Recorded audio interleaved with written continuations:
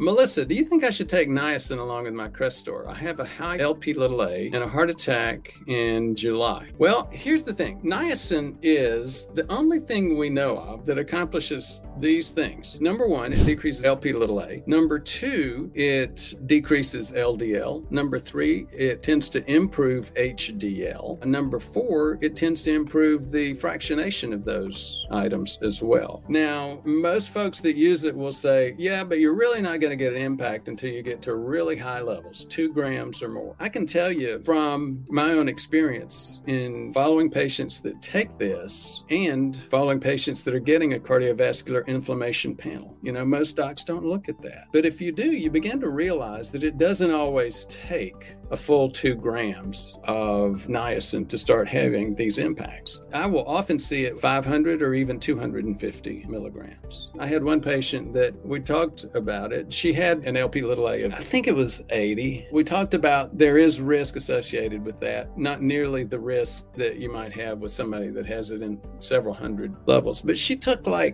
think it was 250. And with that 250, her LP(a) went from 80 down to 20. That's unusual, but it happens. And again, it's worth taking a look at. One of the questions I would have for you, Melissa, would be just, how high is your LP(a)? Melissa, my cardiologist won't lower my Crestor from 20 milligrams to 10, so I'm cutting it in half. I switched to a new cardiologist, but can't see him until March. I actually think that was a good decision. If your cardiologist is just going to be that, it's interesting how paternalistic doctors can be, isn't it? I'll just leave it at that. Thank you for listening. For more information, please visit our website at prevmedhealth.com. To learn more, watch our videos on YouTube at Ford Brewer, MD, MPH. Thank you very much for your interest.